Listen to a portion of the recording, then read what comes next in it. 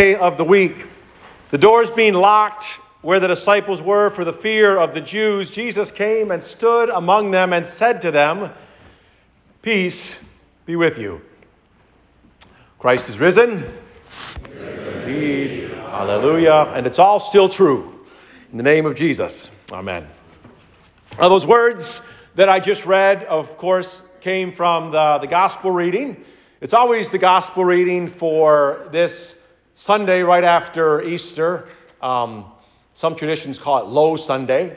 I think it's supposed to be low energy and low attendance compared to the highs of Easter. Not so much. We're about the usual here. Fancy people call it Quasimodo Geniti Sunday, which means, as it's Latin for as newborn babes. It's always the line of the introit for today. We sung it. Normal people, we just call it the second Sunday of Easter. And along with that second Sunday of Easter, again, we get this reading from John 20, where Jesus first appears to the full group of his disciples. He appeared to the women, or at least the angels did, that went early in the morning and the first day of the week, and the angelic greeters greeted them there in the empty tomb. We're told in John's gospel that Jesus then showed himself sometime later in the day to Mary Magdalene, who at first thought he was the gardener, but they settled that. And now it's in the evening. It's in the evening of the day where Jesus comes to his disciples gathered. Gathered perhaps in the very same upper room where just a couple of days before they had celebrated the Last Supper, what we know it as anyway, the Last Supper, maybe even the remnants of that meal, the furniture strewn about. Gathered behind locked doors, we're told, because they are afraid, and they're tired, and they're angry, and they're ashamed, and they're full of doubts. And then into that, peace be with you.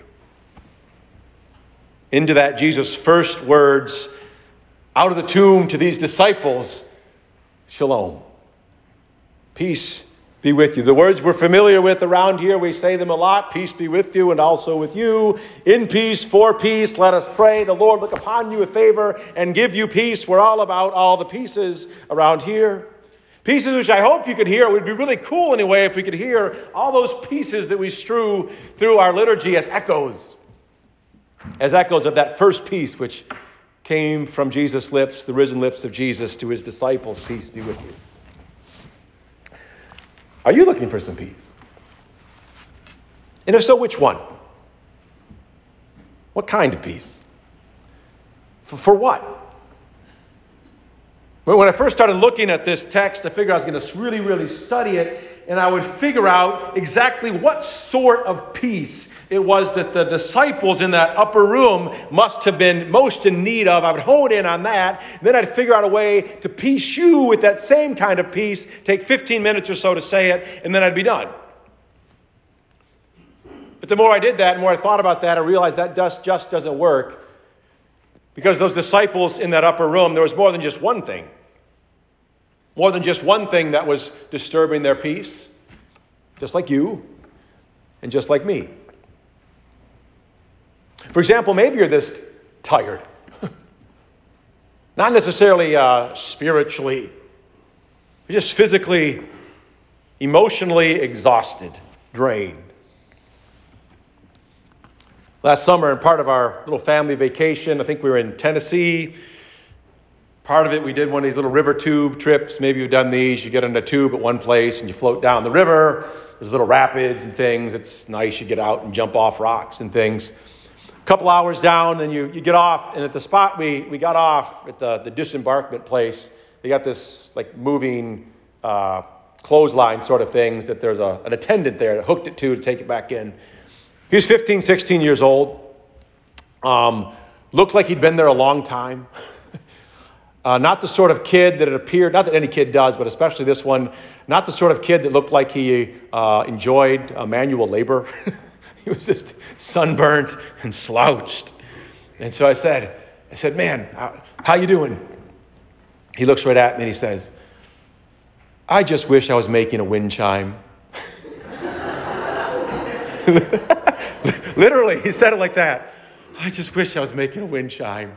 I said, what? A wind chime? He said, school starts next week, and at this time next week, I'll be in shop class making a wind chime.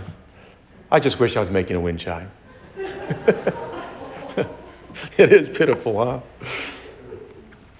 You ever wish like you could just be making a wind chime? It's kind of my go-to phrase. If you ask me how I'm doing, I'm saying, I just wish I was making a wind chime. Ever wish you just be done with whatever it is that's exhausting you physically, emotionally, like you've got the weight of the world on your shoulders? Like maybe things will fall apart if you stop sprinting full speed. Well, if that's the case, Jesus has a word for you. It's actually 4 words. Peace be with you. You can relax. Everything will not stop running if you stop running. Jesus is the first and Jesus is the last, which means Jesus was there before you were there and he'll be there after. At the end, he'll still be there, and he's there at every single moment in between. You can relax. You can build a wind chime. For the job of holding up the world is already taken. Peace be with you. Or maybe you're angry. Maybe it's anger which is disturbing your peace. Maybe you are angry at someone else, or maybe angry at the world, or maybe you're angry at the world, so you take out your anger at the world not working the way you want it to on somebody else. There's lots of that. And there's a whole lot of that, I'm sure, going on in that upper room with those disciples. There's a great Lutheran author, he died a year or so ago, Walter Wangerin, has a book. It's called The Book of God. An ambitious task. It's a novelistic retelling of the whole Bible. And in this particular scene, right before Jesus shows up, he has all the disciples just going at one another. Peter is pacing back and forth like a wild bull, grunting and snorting. And James the whole time is poking at him. He said, where were you, by the way, while the crucifixion was going on? And where were you the night before? And cock-a-doodle-doo and little girls and stuff. And Andrew's there in the room. He just said, would you all just shut up and sit down?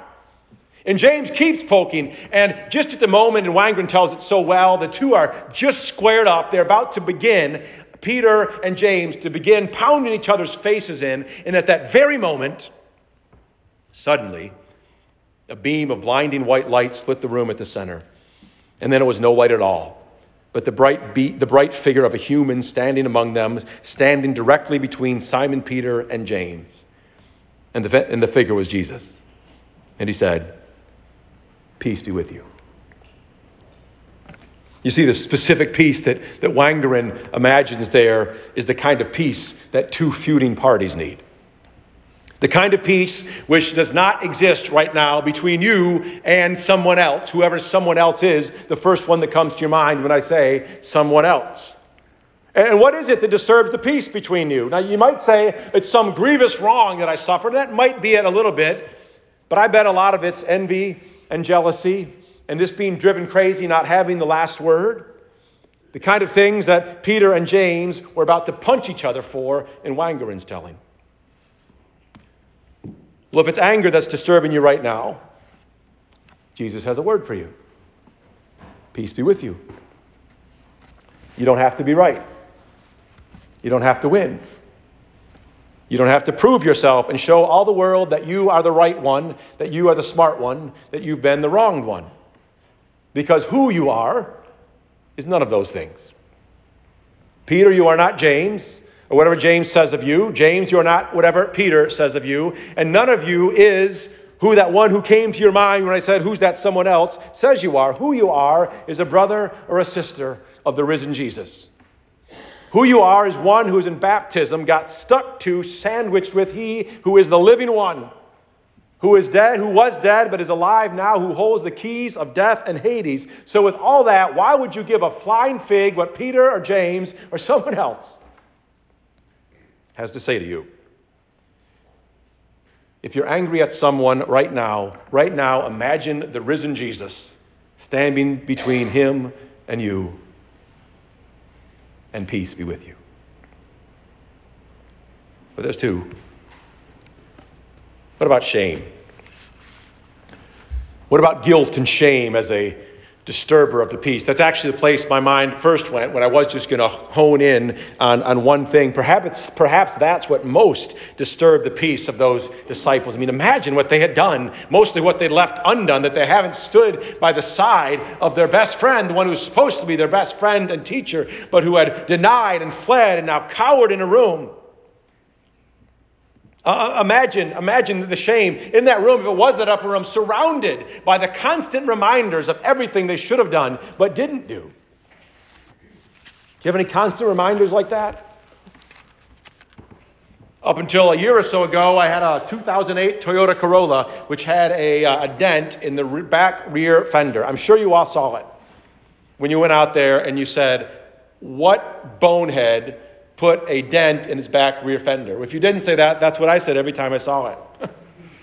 Because you see, about 4 years before getting rid of the car, I pulled in alongside what are these big containers, like the things they put on a ship, whatever you call them, these containers, these boxes. I pulled in, it was on my right, and I fell asleep. And then I woke up after my nap and looked to my right and said, "Oh, there's something there. It must be a car." Backed up, not realizing this thing was 25 feet long. Cut it, boom! Boneheaded, stupid move. And then for the next 4 years, every single time I'd went out and looked at my car, I'd see that little dent in the right rear fender and say, "What a bonehead. What a stupid thing to do." Do you have any dents in your right rear fenders?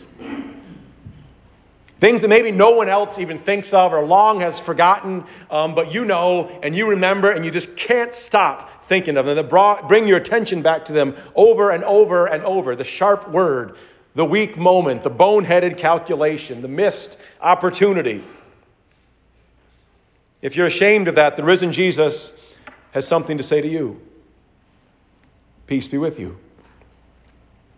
I'm the firstborn from the dead, and I love you, and I freed you.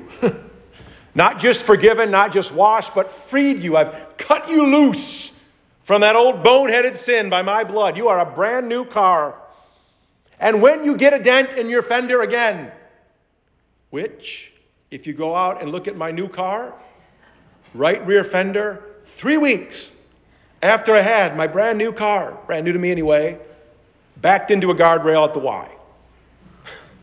Still there, and it's going to stay there. Not just because I'm too cheap to pay the insurance deductible, but it's going to stay there as a reminder that no matter how many dents I get in my right rear fender, Jesus forgives them all. So exhausted, angry,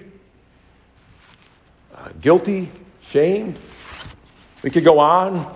Maybe you feel trapped by life circumstances, locked up, locked down in a box where no one can get you to help. Something interesting about our 3 readings for today. In the first reading, the apostles get sprung from jail. In the second reading, John is in exile on the prison island of Patmos. In the third reading, Jesus comes to his disciples behind locked doors. You know what the conclusion of that is? That Jesus has no trouble getting behind your locked doors. Whatever you've got locked up behind them, whatever is locking you up or locking you down, making you feel trapped, will peace be with you. Or doubts. How about that? Doubting Thomas. He's not there when Jesus shows up. He's out on a beer run or something like that. Maybe a disturber of your peace is your doubts. Do we have doubts? Yes. Will you always have doubts? Very likely. Is there a remedy for these doubts? Yes, there is a remedy. Behold the wounds in my hands and in my feet and in my side. Saying peace be with you. Saying it to you over and over again. Saying it when you come to this altar to receive the still wounded but now risen and glorified body of Jesus. Peace be with you. Saying it over and over and over to you. Finding people who will tell you over and over and over, it's still true, which is another way of saying, peace be with you. So where do you need the peace from Jesus? For exhaustion? For anger? For guilt? For being trapped? For your doubts? Which piece do you need? Maybe you need all the pieces. Well, if you do, good news. Because Jesus has all the pieces for you. For Christ is risen. Hallelujah. Amen.